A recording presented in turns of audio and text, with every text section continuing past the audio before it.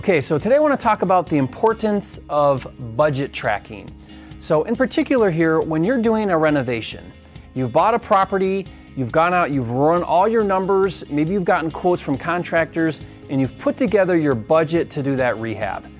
And whether it's a light rehab where you're just doing carpet and paint or spending a few $1,000s, or a full-blown gut down to the studs and rebuild, you create a budget, right? So you say, okay, I've run my numbers, here's what it's going to cost me to fix this property up. All my numbers line up, I'm going to make a profit here, and I'm following a formula maybe. Now here's the thing, when you actually do the work, those numbers often are very different than your original estimated budget. Okay, and I don't care how long you've been rehabbing, I've done hundreds of deals, and it's very easy to go over budget. So one of the most important things you can do as you rehab houses or build new houses is compare and track the difference between what you estimated things would cost and then what they actually cost. So what I do in my budget tracking tools is I have an estimate column and I put in all my numbers based on my budget. And then I have another column right next to it where I track my actual expenses, what it actually cost for a roof or windows or whatever the items are. And then what I do is I constantly, throughout the entire project and after, is I analyze the difference between what I thought it would cost and then what it actually cost me. So if I thought I was only going to need one dumpster and I budgeted $350 for a 30-yard dumpster, I ended up needing two dumpsters and it actually cost me $700. I want to see that comparison, and then I'm always asking, why?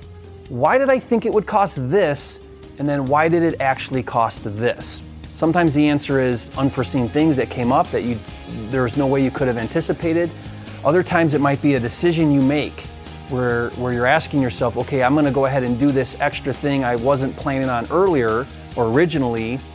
And one of the questions I always ask is this going to add value? Okay, in other words, this thing that I'm going to change and spend more money on, is it going to help me get more money for the deal? Okay, and if the answer is yes, then that might be a wise decision. If the answer is no, then don't do it, right?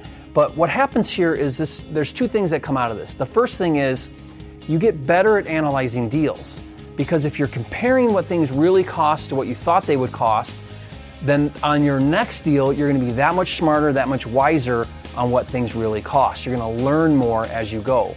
I see a lot of investors that do deals and they say, well, I budgeted $25,000 for the rehab. It actually cost me $35,000. And I'll ask them, why? Why the $10,000 difference?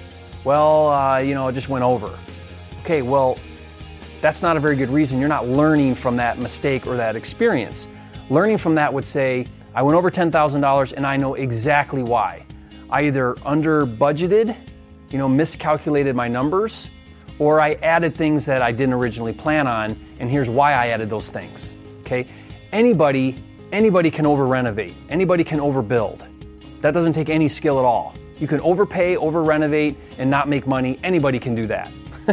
The skill though is being able to stay on budget and pick and choose items. Sometimes you might decide, look, I'm actually going to spend less on this item that I originally estimated doing and more on another item because I get more value out of that, and and eliminating this one thing, will save me money, which allows me to have more money for something else. Okay? So always track what you originally thought it would cost versus what it actually cost, and learn from that experience. That will make you a smarter, better investor and ultimately make more money. Thanks, this is Jerry Norton, and I'll see you next time.